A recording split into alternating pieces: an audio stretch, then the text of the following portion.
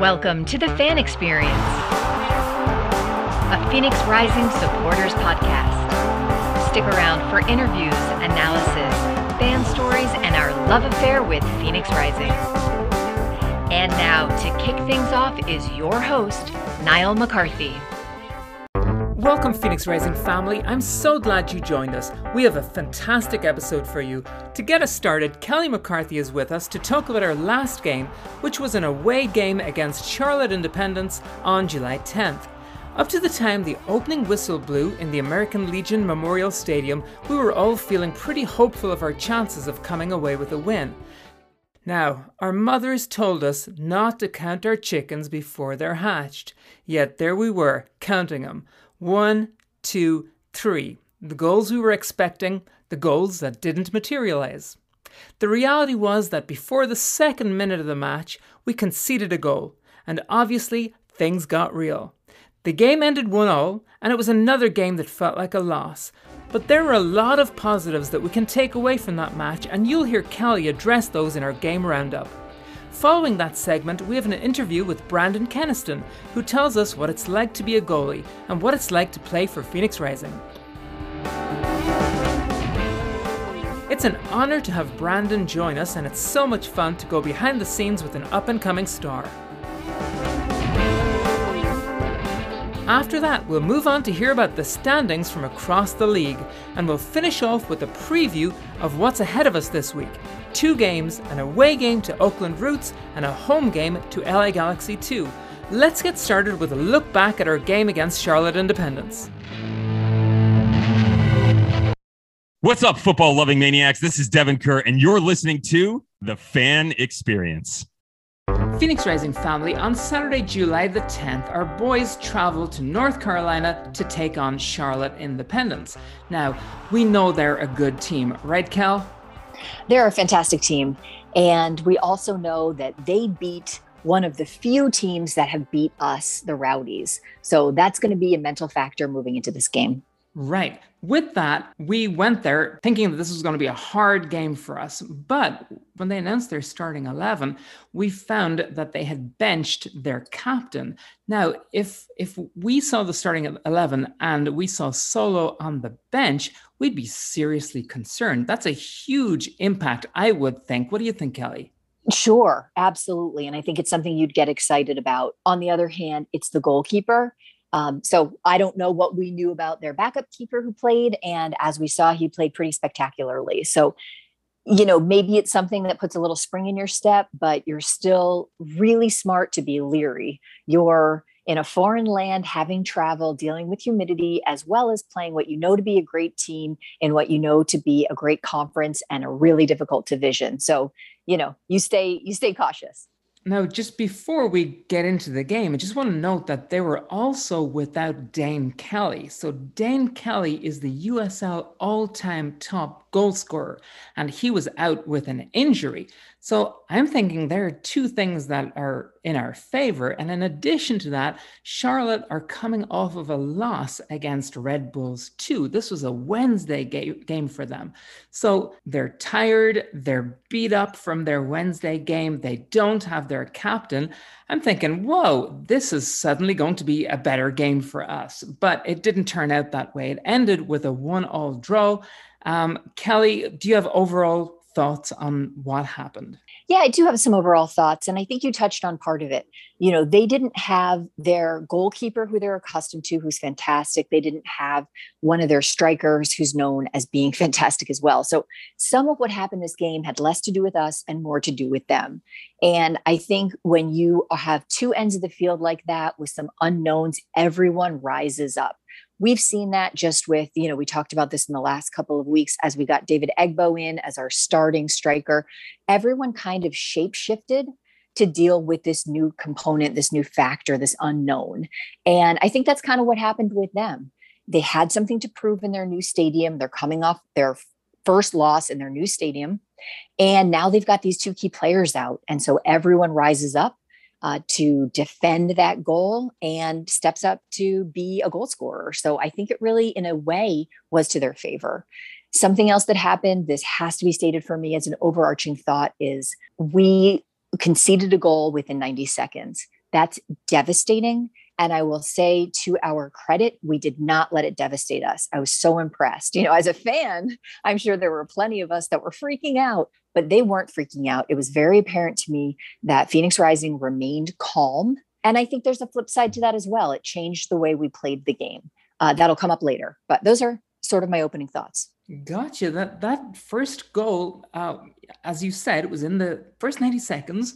It was Irvin Parra. He basically capitalized on poor communication between our two center backs. That was huge for us to be down a goal 2 minutes in.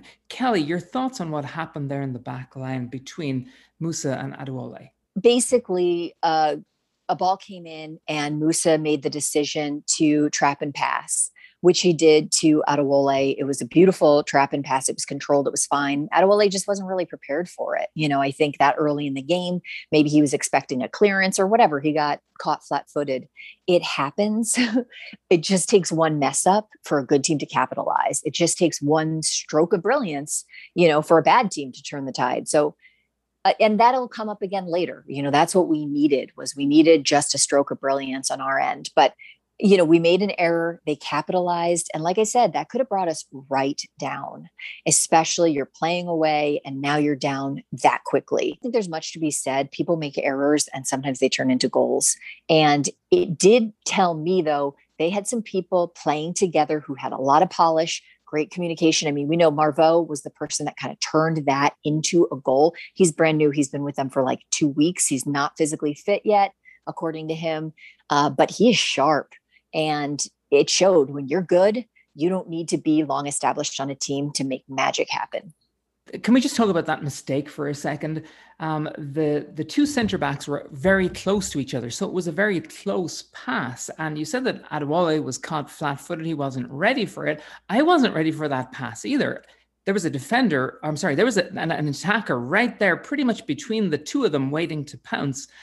I feel like Musa should have cleared that ball.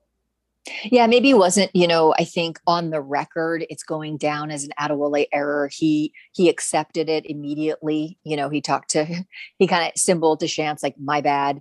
So, when there's an error, there's usually more than one person involved in it. I don't think it was necessarily the best decision by Musa to pass it as opposed to clearing it and saying, okay, let's take a breath and figure out our shape. But again, these things happen. So whose fault it is neither here nor there, but hopefully they learned from it and they improved their communication and they thought twice. So honestly, if you look at the number of clearances we had for the night, I'm not sure we did learn from it.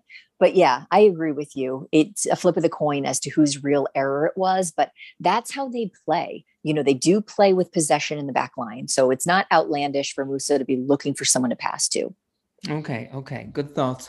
Okay, so after that second minute, the game, it flowed. It was back and forth up until we got to the 21st minute when we saw our goal. How did you think we played up to that time? How do you think we responded from being a goal down in that first 20-minute period?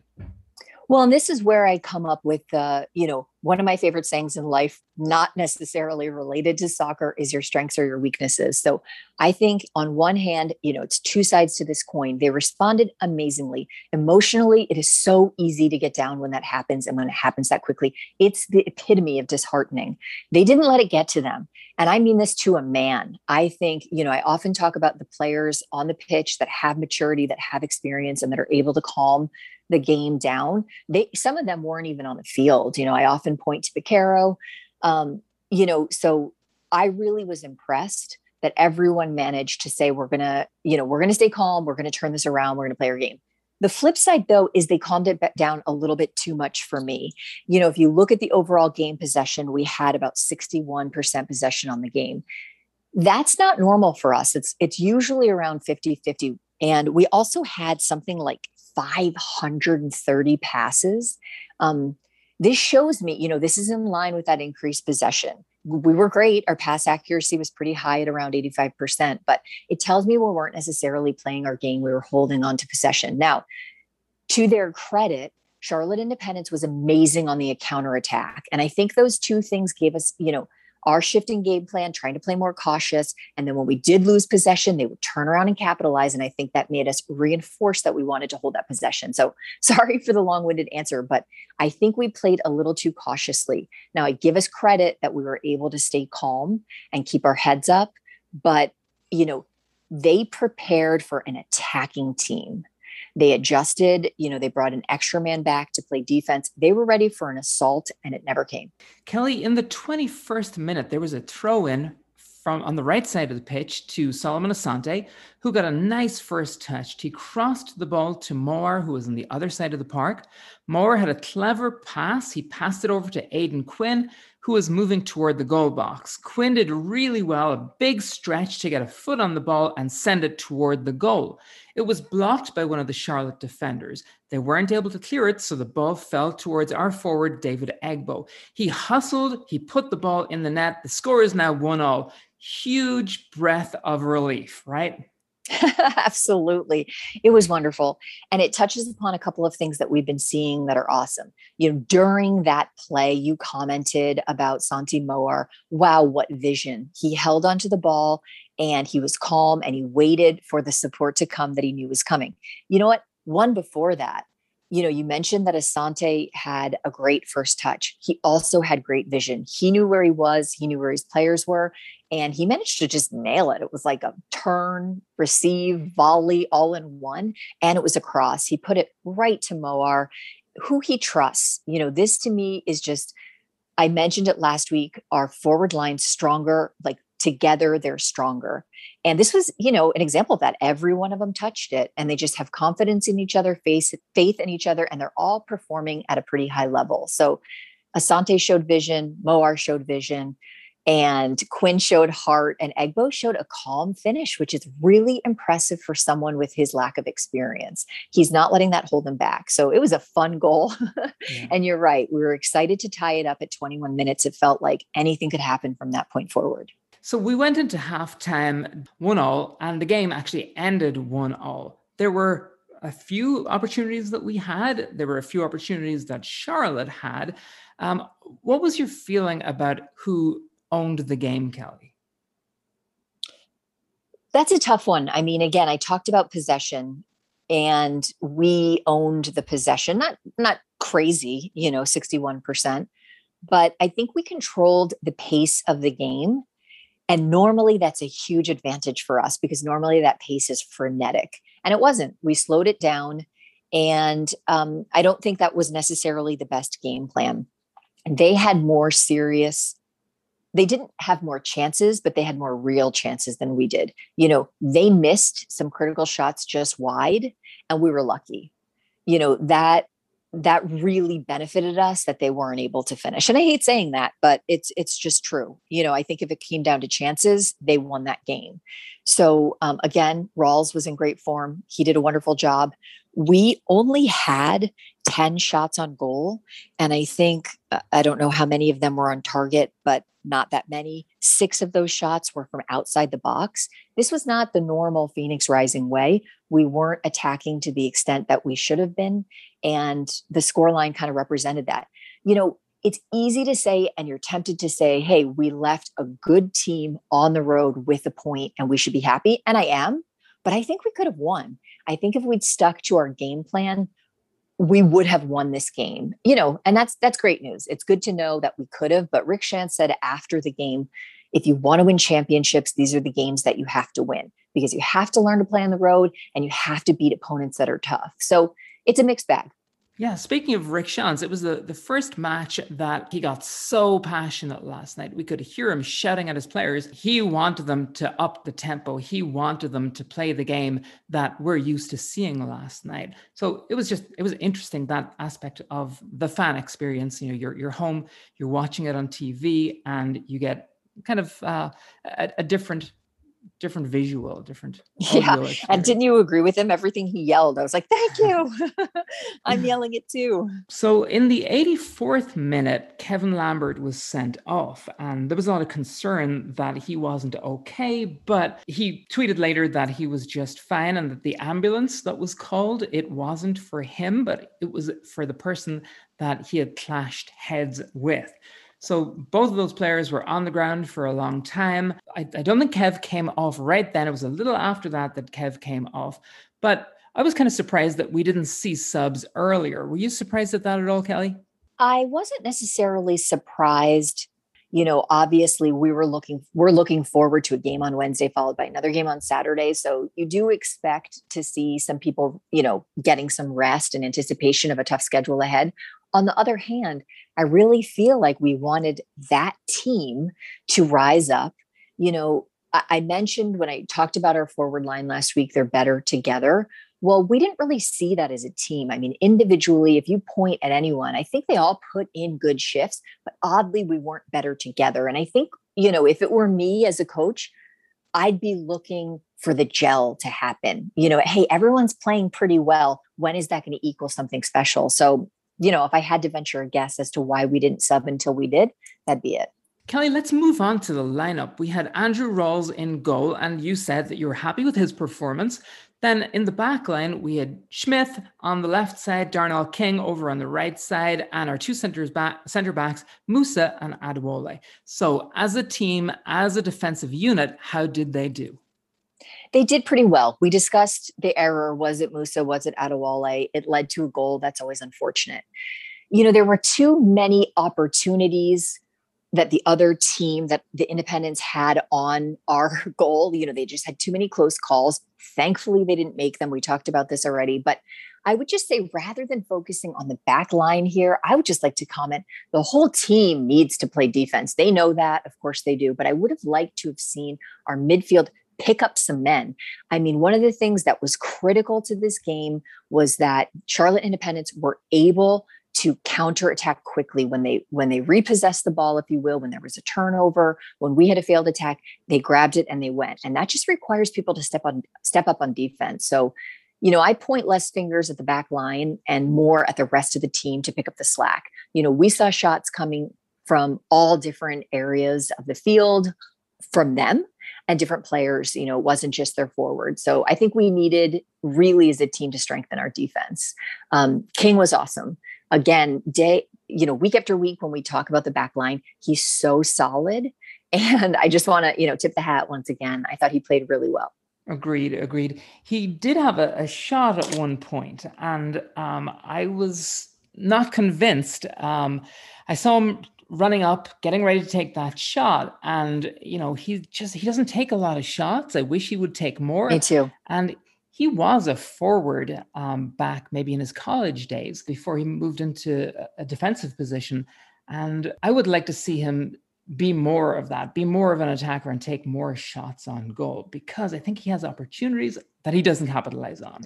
I totally agree. They're not stopping him from doing it. He's stopping himself. And let's just hope that Tate Schmidt, who we know will get up there and put that goal into the back of the net, will motivate him. I think another goal or two by Schmidt, and he's gonna realize he can get on that scoreboard as often. In the midfield, we had Aidan Quinn, we had Kevin Lambert, and we had Arturo Rodriguez. Kelly, how did they do? I think our midfield is doing pretty well when it comes to distribution and when it comes to the attack. But again, as I just mentioned, I would like to see them playing more serious man-on-man defense. That said, I'd love to definitely give a nod to Aidan Quinn. Last night was one of the first times I really saw him as a shining star. The whole team really slowed down. As I mentioned, we're holding on to possession. We were passing a ton. While everyone was calm, I really wanted someone to be a man on fire, not desperate, but just really energized. And he was the closest we saw to that. I thought he did a great job. I thought he was all over the field. So I was impressed and happy to have Aidan Quinn on the team last night. And that's not to say that Lambert didn't put in a good shift. Absolutely. His defense is just outstanding. And, we had a lot of players that were well matched with the person that they were defending. And, when Kevin Lambert goes into a tackle, he's going to emerge with the ball. You don't know how it happens. It's all legs, someone ends up upside down, but he just emerges with it. And we saw that time and time again. So he was very consistent. So we've seen Arturo Rodriguez in for Becerro a few times now. And how's he doing in there? I think he's doing great. I think he's energized, much like having that switch up top with Egbo. Having him in the center has changed things. People are playing a little differently. The dynamic's a bit different. I think they shut him down a little bit last night.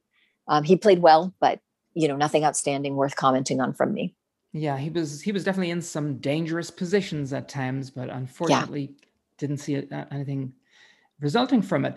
Up front, we had Santi Moore, we had Solomon Asante, and of course, David Egbo, who has been in now for the last few games as well, instead of Dadashov. So let's talk about all three. How did our forwards do last night, Kelly? Well, they did pretty well in terms of the goal that we scored. I mentioned earlier that every one of them touched it, and that's awesome. That's the teamwork that Egbo has helped bring to the front line. They're supporting him as a new player, and they're also looking for ways to be creative with the old game plan of, having Dadashov as that point man. That's changed, and it's forcing them to change and get more creative. That said, they didn't have a ton of chances. I think Charlotte adjusted. They typically play with 3 in the back. They played with 4 last night. Again, they were ready for an assault that didn't come, but they did manage to really force the players out wide. And then they shut down the middle. We needed more attack to come from our midfielders, and it just didn't really materialize. Again, individually, I think they put in good shifts, but there just wasn't a lot of synergy that was happening. And the attack was minimal. Okay, Kelly, let's talk about our subs. David Egbo came off in the 56th minute and Dadashov came on. What did you think about that substitution? And I haven't heard anything about David Egbo. Is he okay? I don't know. I tried to do a little bit of follow-up this morning, but I haven't heard anything. He was subbed off because of an injury. It looked, from what we could see, like it was a groin or some kind of thigh injury. He didn't look like he was in that much pain. Not that that's telltale, but so hopefully it was just a small strain and they wanted to rest him. So Dadashov comes in, like you said, I think it was around the 55th minute, and not much to report. Obviously, no goals were scored after that. It wasn't what I hoped, which was a starting player who's been benched coming out and saying, let me remind you why I was your starting player and wear number 9 on my back. I didn't see that. Okay. In the 79th minute, Rodriguez and Moore came off and we saw Prince Sadie and John Baquero come on. So did they have an impact? Not in terms of the scoreboard. We heard Rick Shanson in a post-game interview talk about how Santi Moore just kept cutting in. And while he does that well, and it's often a beautiful strategy, it just wasn't working. So he brought in Sadie to add speed, someone who could speed down the sideline and cross in from the corner. We saw him do that. We also saw him rush down the sideline and then bring it in along the goal line. So he added a shift to the play, but it didn't materialize into anything. But I think it was a good substitution, and it doesn't hurt to rest Moore either. But Caro was fresh legs. He had some great distribution, but nothing that materialized. And the last substitution was Joey Farrell coming on in the 84th minute for Lambert. How did Joey Farrell do? He did well, and again, this leads to the depth that we have on our team now. So he came in for Lambert, who, as you mentioned, had sustained a head injury, tried to stick it out, was feeling sluggish, came out. Musa moved up to the midfield. Farrell went back to center back. So it's just awesome that we have those options. And, we've heard the Rising bench described as an embarrassment of riches.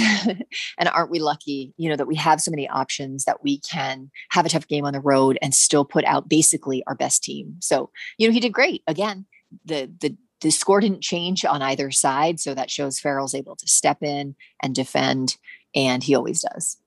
And Kelly, in closing, we've got a game this coming Wednesday and then another game on Saturday. And it's not just that we've got games coming in quick succession, but we've got that Wednesday game where we travel to Oakland. So it's a long trip for our guys just after they're back from that long trip to Charlotte. So any closing thoughts, any words of advice moving forward? Well, I think what we're doing, we need to keep doing. And I think we will have learned from that on the road lesson. We need to pick up our wins on the road. Absolutely. We need to not be overconfident. Oakland doesn't have a great record, but they are capable of things. We just saw them lose to the Las Vegas Lights, but before that, they tied Sacramento at Sacramento. So, they're a good team, and we're going to be playing in their home stadium a couple of days after we've just played. So that's going to level that playing field a little bit. We need to put our heads down. We all need to play our best game on the road, and I know we're going to. Great job. Kelly, thank you for your analysis this morning. Thanks for having me. Our interview today is with goalkeeper Brandon Keniston. Brandon signed for Phoenix Rising on an academy contract in 2019. At that time, he served alongside our two other goalies, Carl Wazinski and Zach Lubin. Brandon has since taken the opportunity that the academy contract afforded him, which was to allow him to attend college and play at the college level. He is currently a student at the University of San Francisco, where he plays for their soccer team, the San Francisco Dons. Brandon is home for the summer, and he spends his days as a practice player with Phoenix Rising. You heard him on this show 2 weeks ago in episode 10, where he joined us to review Phoenix Rising's away game to Sacramento Republic, a great result where we won 2-1.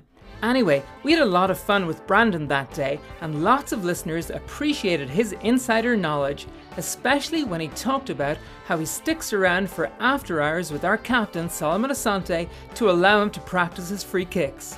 In this interview, I started by asking Brandon about all those dives that goalkeepers make. Let's listen in. Whether you get the ball or whether you don't, you're hitting the ground. Does it hurt? It does sometimes. I've learned through the years playing on a lot of different surfaces to take care of the body. And so I use some Storelli pads on the side of my legs. I've been using those for, say 5 years now or something, but those help a lot, reducing the impact on the hips, and everything else, has to come to the ground eventually, but the hip pads definitely work really well. Okay, you guys make it look so easy. Are you stronger on one side than the other? And you don't have to tell us which one. I don't think so. I'd say I'm pretty comfortable diving anyway.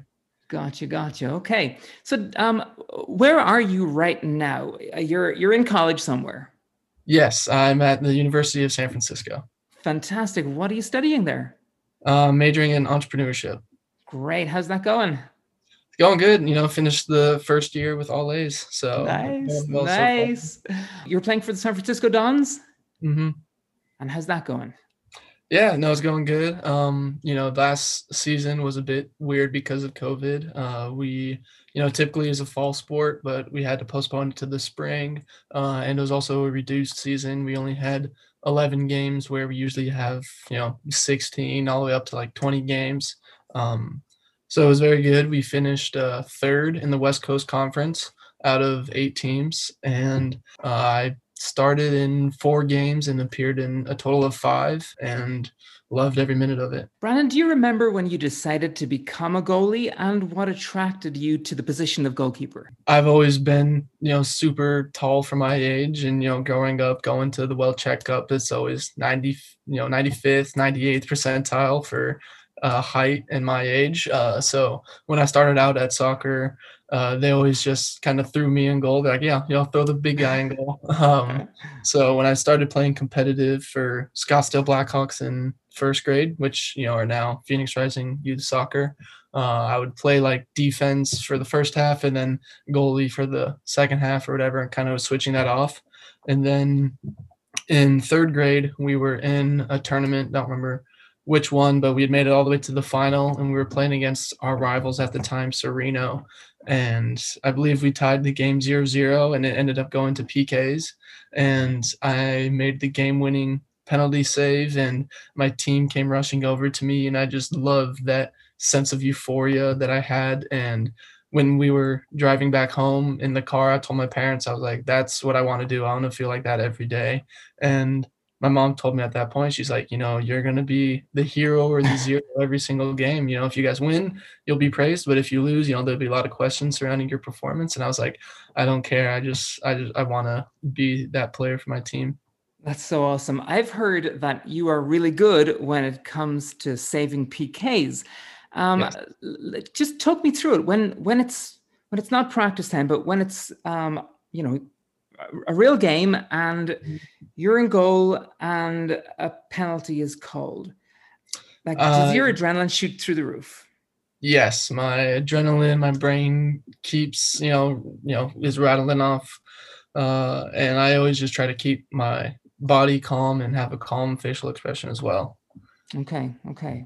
Yeah, because, for the rest of us, our adrenaline is through the roof. And I'm just wondering, because you've practiced this, like, is it the same for you? So it's just as intense for you as we imagined that it would be. Yes, I know. I'd say maybe a little less because when a penalty occurs, it's always expected that the forward is gonna score, and so I don't always have like the most pressure on me to like make the save. I'd say that more the pressure's on the whoever's taking it to score because they're way more expected to. And so when I do make a save, it's always a lot bigger of a surprise. And so I love making those saves because then people are really thrown off and surprised by my ability. Awesome. Okay. So you were telling us about, grade school, and then you went into high school, Chaparral High School, go Firebirds. Lots of players, play throughout their school days, but you did something extraordinary. You moved to Spain to play for an academy team over there. So what team did you play for, and how did that come about? Yeah, so I played for FC Malaga City, and that happened when I was over the summer. I was getting private goalie coaching by an old friend and mentor, Andrew Weber, and at that time he was playing on a semi-pro team, and the director of the academy in Spain has played over in the States numerous times, and he was playing with Andrew and actually staying at his house over that summer. So he was coming out to Andrew's privates and everything, and he had been to a few of mine. When Andrew introduced me to him, I had no idea who he was or what he did. He just told me his name, George Jeremy. And after a few practices, he approached me and my parents and wanted to sit down and have dinner to present this opportunity to me. It was a total surprise because it came out of nowhere, but I knew that it was an opportunity I couldn't pass up. And because it was such short notice, I couldn't maintain a student visa at first. So I just went to Torox, where they were based, for the month of August in 2017, which was the start of my sophomore year. When I was out there for 4 or 5 weeks, practicing every day and playing in games, and I loved it. I loved the atmosphere, playing with guys from all over the world, like England, Australia, parts of Africa like Zimbabwe and Ethiopia, and other parts of Europe. So I just loved the eclectic personalities of everyone. And when I came back, I told my parents I need to take hold of this opportunity. So I got a student visa, and I was there for the majority of 2018. Was it fantastic? Was it everything that you expected? Yes, it was. It was a very professional environment, training every single day. And, my mom is has a history of being a school teacher, especially like in math and everything. So education is very important to her. So she made a deal with me that I still gotta keep going to school. So I started online high school then as well. So I was doing that in the afternoons, and we were traveling all over the region, playing local teams, and even traveled up to Madrid to play against Real Madrid and Atletico Madrid a couple times. It was definitely an interesting experience, but it was like the most professional and like realistic environment I had been in up to that point. There are highs and lows during the season. Maybe losing your starting spot and having to fight for it back. Getting injured, having to come back from that as well. So it was definitely prepared me for when I came back and signed with Rising.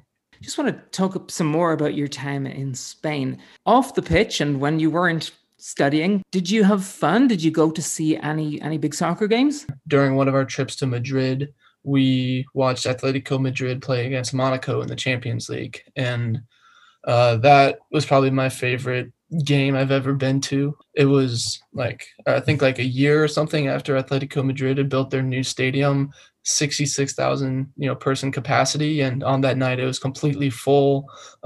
We had great seats.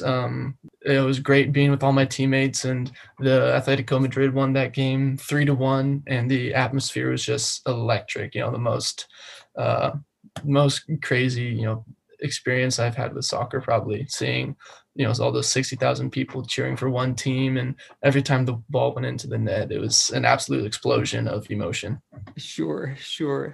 Amazing. All right, let's take you back stateside. So back in Arizona, you signed with Phoenix Rising FC as an academy player, meaning that you train and play with the first team while maintaining your eligibility to play in college. Also means that you don't get paid, right?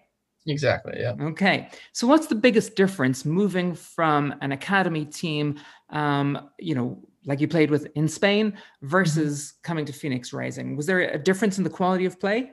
Yeah, for sure. I mean, when I was in Spain, I was, 16, 17, playing on a U19 team. So I was already playing pretty high up. But then coming back, I was 17 now playing with guys in their 20s, had already been through college and everything. So definitely an increase in the level of play. And I'd say one of the major differences as well is that for the guys at Rising, this is their job. And how much money they make or don't make depends on if they're playing games, how well they're playing. And so it's a real livelihood for them. And there was still a lot of competition in Spain in my academy, but still it wasn't like the same level.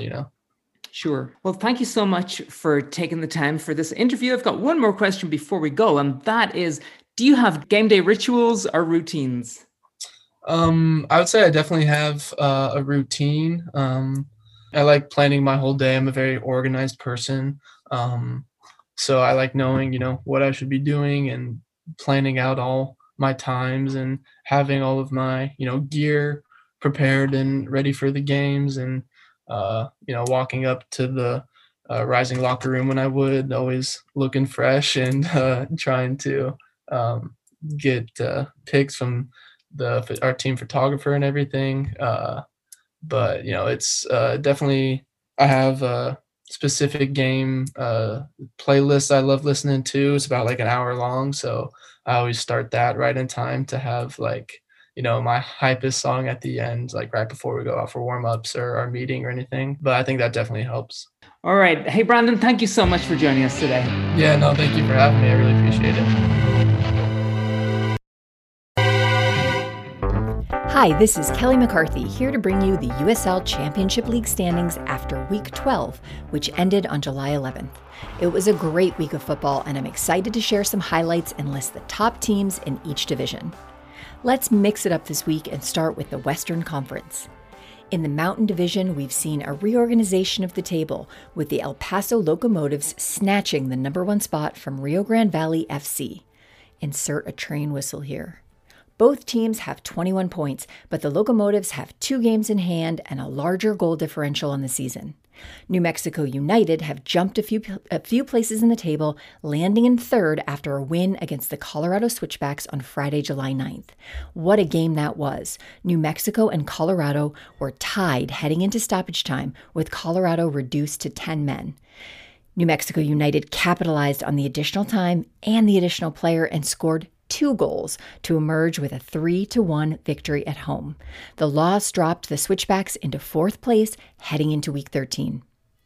In the Pacific Division, Phoenix Rising are still soaring above the competition with 23 points after their tie against Charlotte Independence on Saturday, July 10th.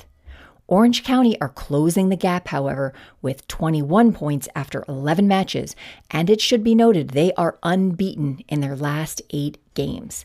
They handily beat Sac Republic FC 3-0 this weekend, which is their 3rd victory against that team this season. San Diego Loyal are in 3rd place in the Pacific Division, and I'm starting to get a little sweaty as I report that they too are unbeaten in their last 8 games. Los Dos have dropped out of 4th place, unseated by the Las Vegas Lights, who have apparently flipped the switch to on while some of us weren't paying attention. Watch out, Pacific Division. Things are heating up in the West. Let's head east for some cooler temps, but some equally hot teams. In the Atlantic Division, those damn Rowdies are still on top and still hold the most points in the league with 24, despite their recent loss against Miami FC on Wednesday, July 7th. Dear Miami FC, thank you so much. Love, Phoenix Rising fans. The Pittsburgh Riverhounds are sitting at number 2, followed by the aforementioned Miami FC in 3rd place. The final team in the top half of the table is Hartford Athletic, who has 17 points but has only played 9 games. Check this out. Their last game was a 2-2 draw against Red Bulls 2 on Saturday night. Red Bulls 2 were up by 2 goals with 7 minutes to go in the game. They lost a player to a second yellow card, and Hartford came back to score 2 goals, 1 with 4 minutes to go and 1 at the death. If you're thinking I already told you this tale, it's because it's so similar to what happened in the New Mexico-Colorado game. The more games I read about, the more amazed I am at how exciting our league is. As always, please remember to message us on Twitter at FanExperienceFC after your team plays to share memorable moments. We'd love to give you and your club the shout out you deserve. Finally, let's see what happened in Week 12 in the Central Division. Well, not a lot at first glance. The standings are the same as last week, with Birmingham Legion and Louisville City FC hanging on to their first and second place spots, despite both suffering losses on Saturday, July 10th. Lou City lost to Tulsa FC, who are in third place in the division and are nipping at their heels with only 1 less point after the same number of games. Indy 11 are still in fourth place after a draw against Atlanta United 2, and that match was more exciting than the 1-1 draw would suggest. The stars of the night were the goalkeepers, and Indy 11's was named the man of the match with 7 critical saves. Phoenix Rising fans will remember Indy 11's goalkeeper Eric Dick as our backup keeper last season, who has clearly found success at his new club. We are always really excited to see former Phoenix Rising players doing well and succeeding. Congrats, Eric. Speaking of former goalkeepers for Phoenix Rising, I hope you enjoyed Niall's interview with Brandon Keniston earlier. We got connected with Brandon through my sister, Heather Moore, who is Brandon's French teacher at Chaparral High School. Despite the recent Euros result, she'd really want me to say, Allez les Bleus. So there you have it. Stick around for Niall's game previews. Yep, plural, as Phoenix Rising is looking forward to 2 matches in Week 13.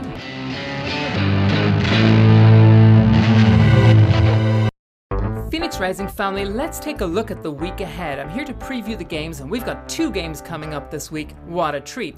On Wednesday, July the 14th, we've got Oakland Roots. It's an away game. We're going up to Oakland to take them on. And then Saturday the 17th, we're going to take on Los Dos here in our home stadium. So far this season, Phoenix have played 11 games. We've won 7. Oakland have played 8 games, they've won 1. Los Dos, LA Galaxy 2 have played 13 games, they've only won 3. Both of these teams have a really dismal record. In fact, both of them are winless in the last 6 games. The last time that Oakland won was back in May 23rd, where they beat Los Dos, and the last time that Los Dos won was on May 29th, where they beat Orange County. The win rate for Phoenix, it's 64%. For Oakland, it's 13%. And for Los Dos, it's 23%. This is the second time that we'll play Oakland, and also the second time that we'll play Los Dos. The last time that we played Oakland was on May the 8th, and we won. Solo scored a brace, and Santi Moore scored the other goal. So it was a 3-0 win to Phoenix Rising. It was the same score when we played Los Dos back in July 3rd. We won 3-0 that time as well. Our goal scorers were Tate Schmidt, Solo, and Santi Moore. Our 2 opponents are desperate for wins this week, but I have no doubt that Phoenix Rising will return to their winning ways, so I'm going all in and predicting a 3-0 win against Oakland and a 4-0 win against LA Galaxy 2. We've got a lot to look forward to this week, and I'm also looking forward to our next episode. I'm going to sit down with Sarah and Chris Blomberg from Phoenix Rising's supporters group, Union 602.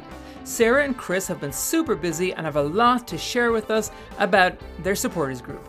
Thank you for listening. Thank you, Kelly McCarthy, for doing the game analysis and the standings, and a special thank you to our guest, Brandon Keniston. You can follow Brandon on Twitter at BKTheGK26. That's it, Phoenix Rising family. Good luck to our boys on the road on Wednesday, and we look forward to seeing them back on our home turf on Saturday. Go Rising!